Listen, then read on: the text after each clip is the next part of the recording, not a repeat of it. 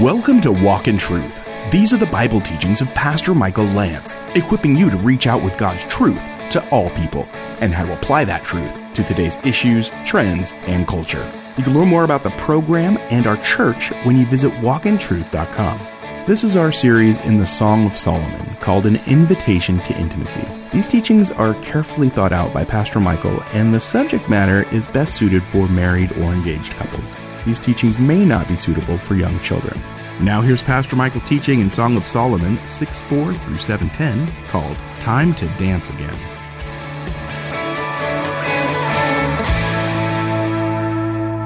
We're in the Song of Solomon tonight, which is in the wisdom literature. You got the Proverbs, Ecclesiastes, the Song of Solomon. The content is more mature tonight.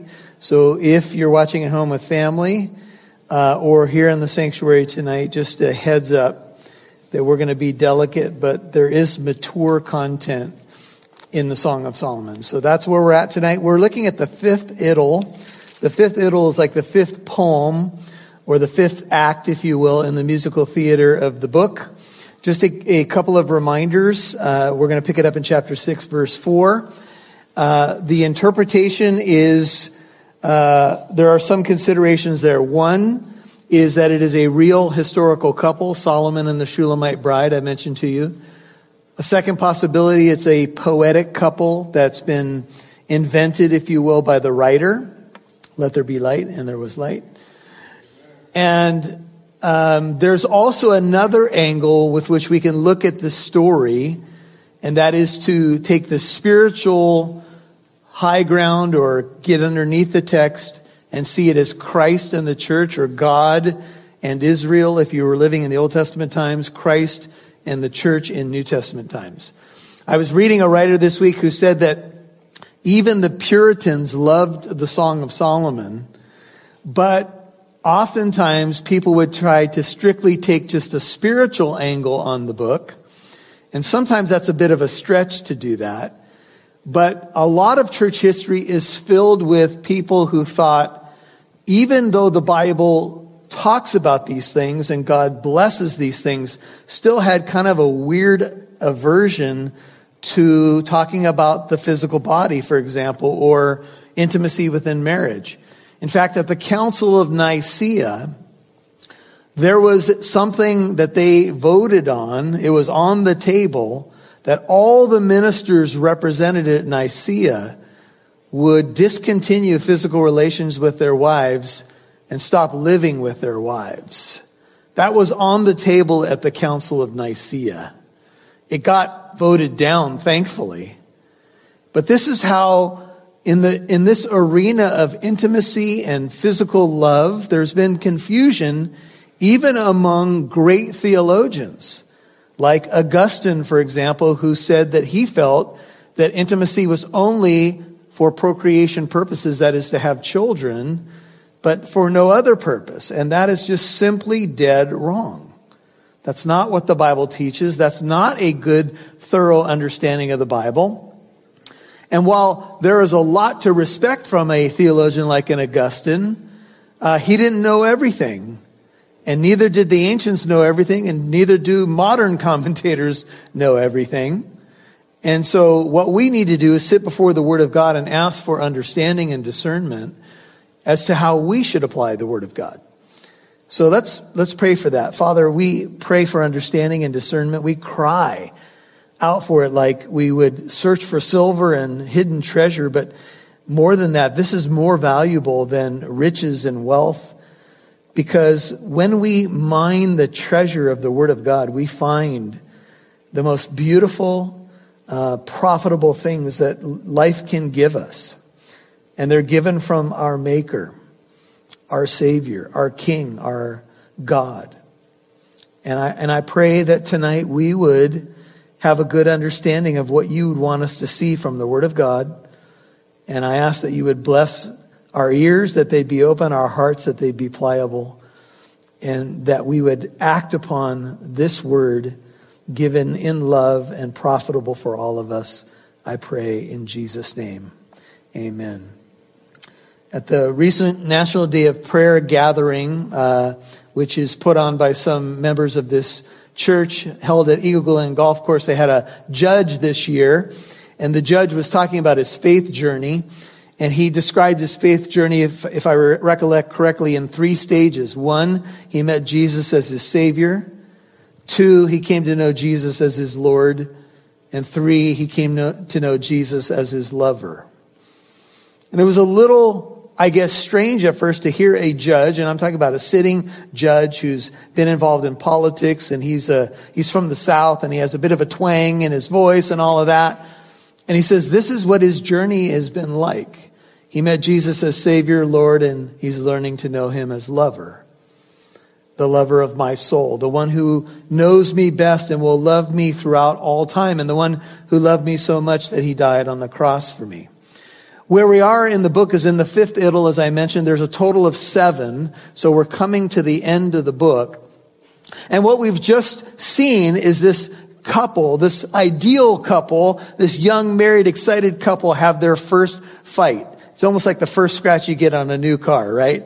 You know, you buy that new vehicle, you want a perimeter around it. I remember when I got a Harley some years ago, I no longer have the Harley, but our garage became, there had to be a perimeter around that Harley. And if anything was tipping in the wrong direction, Pastor Michael would let people know about it. That needs to be moved. That could fall into the bike. Don't touch the bike. Careful with the bike, right? Then something happens. And you get your first scratch on that car, something happens, and all of a sudden, things change. Well, this first couple has had their first disagreement. You might remember if you were with us on Sunday that he came home late from work. He came knocking on the door, but she was already in bed. She had her slippers on, cold cream, you name it. And she said, no, I'm in bed. I have a headache, whatever. And she didn't want to answer the door. And we drew the spiritual analogy to Revelation 3:20. Behold, I stand at the door and knock. If anyone opens the door, I will come in and sup with him and he with me. And so he loved her through that. He responded in love. And we learned some lessons about anticipating conflict and how to resolve conflict and how to fight fair and how to fight from the foundation of a covenant and not to threaten divorce and all of these things. And he responded in love, and her heart began to pound for him, and she pursued him out into the city streets, if you recall. But he was nowhere to be found. He had left, and she went out, and the guards of the city beat her up. They took her shawl, they beat her up. And it was a difficult time for her. And she had an epiphany after she describes this one that she loves. She had an epiphany that he would be in the garden tending his flock. And she said, aha, I know where he is. And they've moved through their first disagreement, their first fight. If we have a conflict, and we will have conflict in marriage, and by the way, there's been people in this congregation who've been giving us some feedback about the Song of Solomon, just so you guys know. Some people have said uncomfortable but necessary. Some people have just said uncomfortable, and they've left it at that. Some people have been rejoicing that we're teaching the Song of Solomon, and some people have actually said that they're having some good conversations with their spouse and others. And so this is a good place for us to be. To be uncomfortable is actually a stepping stone to being better. Anything that you do in life that's worthwhile, you're probably going to be uncomfortable. Whether it's a workout program, whether it's, you want to do something that maybe stretches you beyond what you're comfortable with or what you're used to. If you want to make progress, you have to be uncomfortable for the moment. If you're comfortable with Bible teaching, you may want to get into a harder book. I know for me, having taught the Bible now, this is my 30th year of teaching the Bible. I love to delve into new territory and find new discoveries, and the Bible is full of that. That's the beauty of it. I could teach a book 17 different times and find new nuggets in it. But the Song of Solomon is still, for many of us, or most of us, relatively fresh content. Maybe you read it before in your annual Bible reading, or maybe you've come across a couple chapters and you're like, I think I'll go over to Matthew or something like that. But whatever it may be, it's beneficial. And so this couple coming off the heels of a fight, I entitled this Learning to Dance Again. I'm not much of a dancer. Oftentimes when I'm at weddings and it comes to that time to dance, I'm usually the preacher at the wedding. So, when the preacher gets out on the dance floor, there's mixed responses to the preacher on the dance floor, especially if he can't dance. But oftentimes I'm there at a wedding with my own wife. And now as time has gone by, you know how they do that thing. Couples have been married this many years, come out to the dance floor. And all of a sudden, then they start to whittle it down. Okay, if you've been married over 5 years, over 10, and then there's a handful of couples still barely moving on the dance floor. No, I'm just kidding. But we've become one of those couples now. At the last wedding, I think we were, one of the final 3 or 4 couples standing. Because we've been married over 3 decades now. And I know that doesn't compare to some marriages that we may be well aware of. But nonetheless, I have found myself having conducted a wedding, presided over a wedding, taken a couple through the vows, been on a dance floor and looked into my bride's eyes and remembered our first dance. And I hope that we never get so stiff and crusty that we can't have a little fun and learn to dance again. Now, dancing may not be your thing. It's not necessarily my thing. But there's a beauty when you see 2 people come together in love and simply get face to face, maybe during a slow song, and just share a moment together. It's a very precious thing. You'll hear more from Pastor Michael in a moment. If you listen to Walk in Truth on a regular basis, we could use your help by becoming a monthly financial partner. Our mission on Walk in Truth is to help people like you become better equipped with God's Word to address today's issues, trends, and culture. Your financial partnership helps us broadcast on this station, provide the podcast, and with other monthly expenses. What we really need is more monthly partners so the program will be sustained in the months and maybe even years to come. Our ultimate goal is to eventually become 100% listener supported and then have the ability to broadcast on more radio stations to reach more people like you. Please consider becoming a Walk in Truth monthly partner, giving $10 to $20 a month. You can give online today at walkintruth.com or call 844-48-TRUTH. That's 844-48-TRUTH or visit walkintruth.com.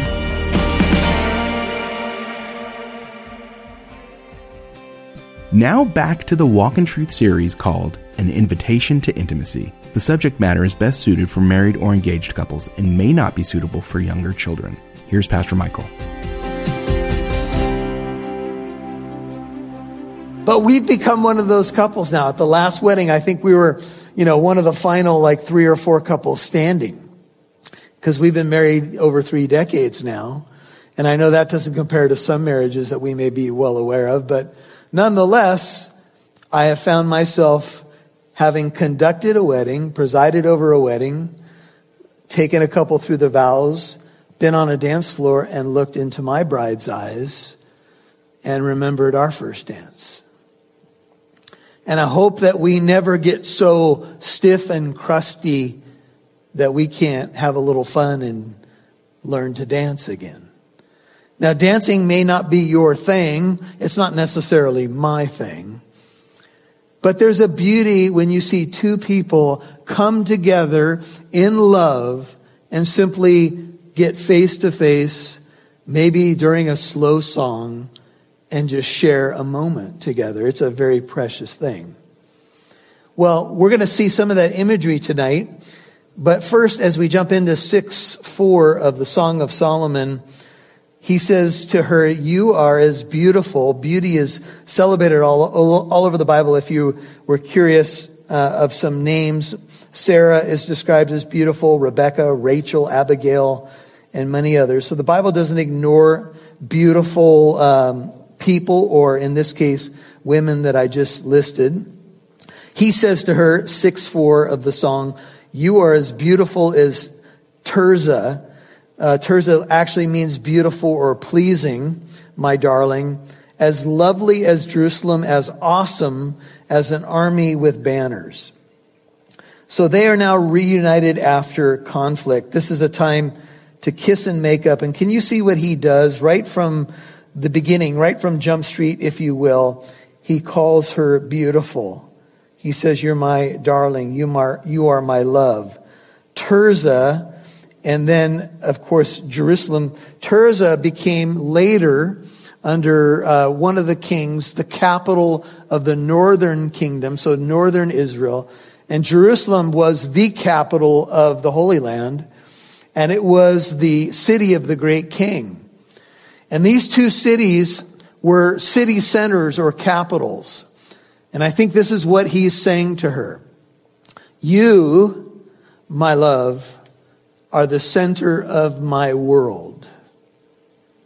You are everything to me." When we're working our way back from conflict, let's say that we've hurt each other. Let's say that we've said some things that we regretted. One thing we need to do, and I'm going to give you some R words tonight, is reassure. We need to give our spouse reassurance.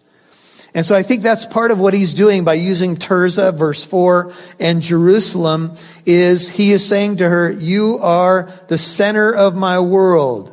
You are the most important thing to me." Psalm 48, verse 2 says, "Beautiful in elevation, the joy of the whole earth is Mount Zion in the far north, the city of the great king." Psalm 50, verse 2 says, "Out of Zion, the perfection of beauty, God has shone forth." When pilgrims go to Israel and they get to stand on the Mount of Olives and they look to the Temple Mount, it is an exhilarating moment to see the holy city, the city of Jerusalem, the city of the great king. And he says to her, "This is what you are like to me. You are like the one who shines forth with the glitter of Solomon's temple, if you will, with the worship of the living God, with the beauty of holiness." He even mentions an army. If you look at the end of verse 4, you're as awesome as an army with banners. When an army marches and it fights under the banners of its God, it would carry a flag, and that flag would depict the deity. In the case of Israel, they fought behind the ark of God. And so they would let the ark lead the way, if you will. Let the priests lead the way, like they did crossing the Jordan into the promised land. And so the lesson may be simply this. We need to say to our spouse, after we've blown it, "You are the most important thing in my life," and we need to build them back up because we've probably hurt them. I will often say to couples at wedding ceremonies, there's no one who can love you more than your spouse, and there's no one that can hurt you more. And if we have hurt our spouse, one of the best things that we can do is try to reassure them with our words. And it would be better if we never spoke the words in the first place. Amen?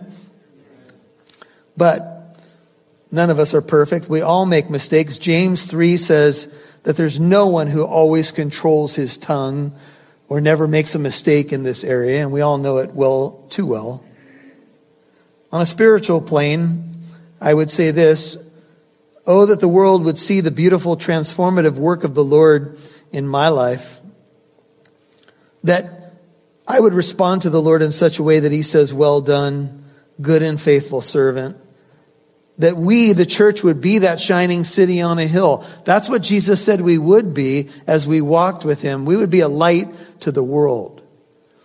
And oh, that we would be those who are wrapped in the beauty of God, in the banner of the Lord.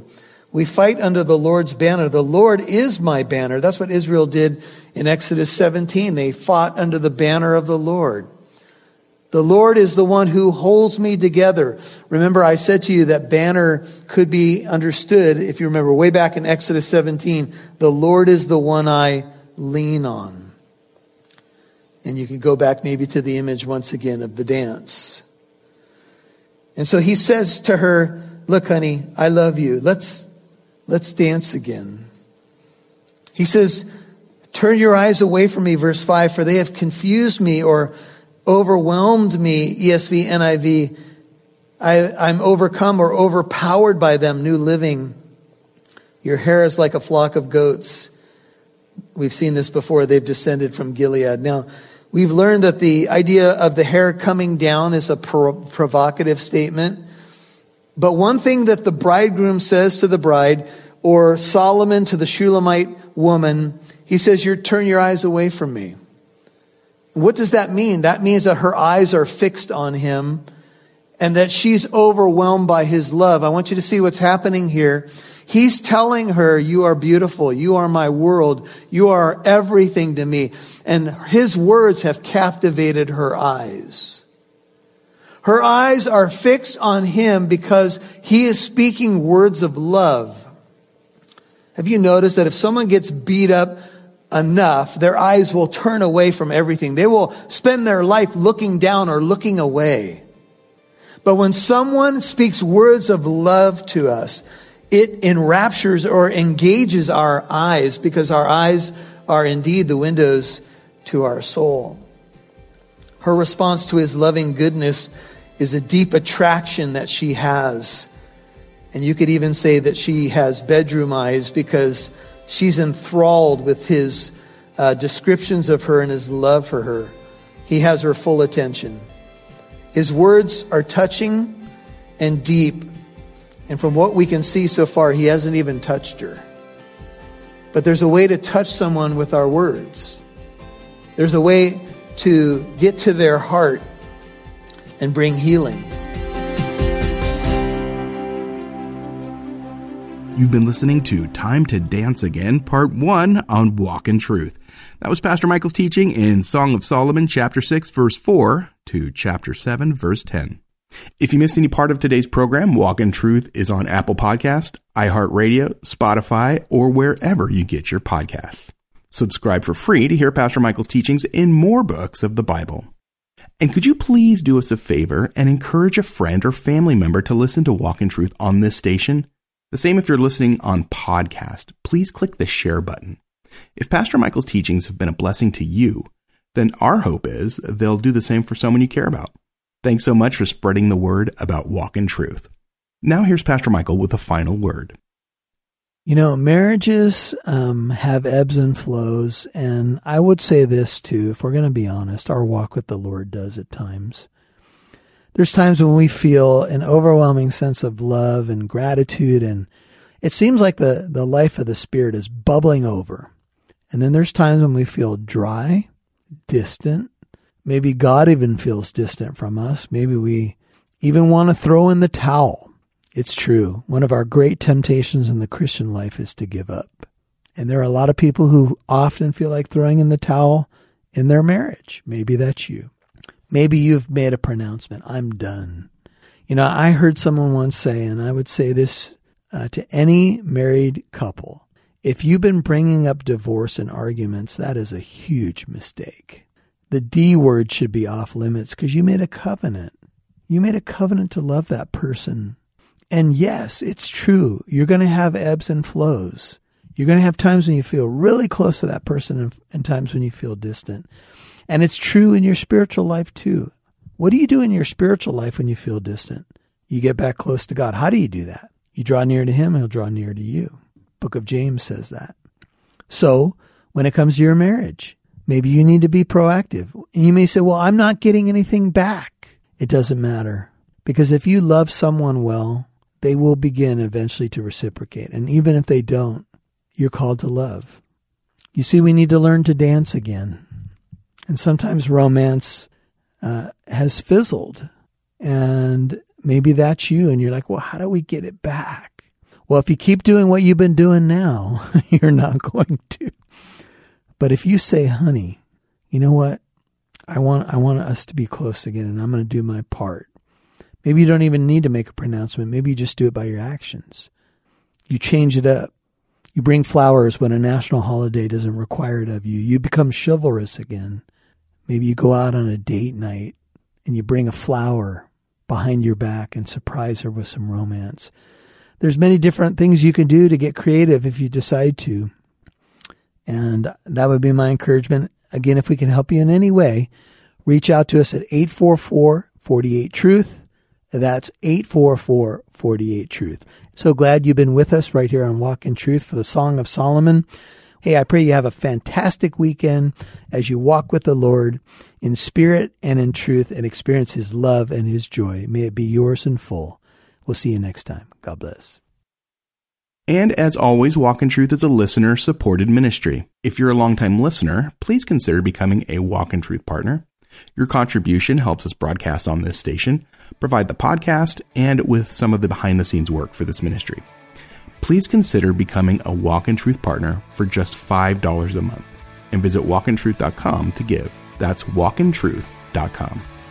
And join us Monday for part 2 of Pastor Michael's teaching in Song of Solomon, chapter 6, verse 4 to chapter 7, verse 10, called Time to Dance Again. I'm Mike Massaro. Thanks for listening to Walk in Truth, where it's our goal to equip you to reach out with God's truth to all people.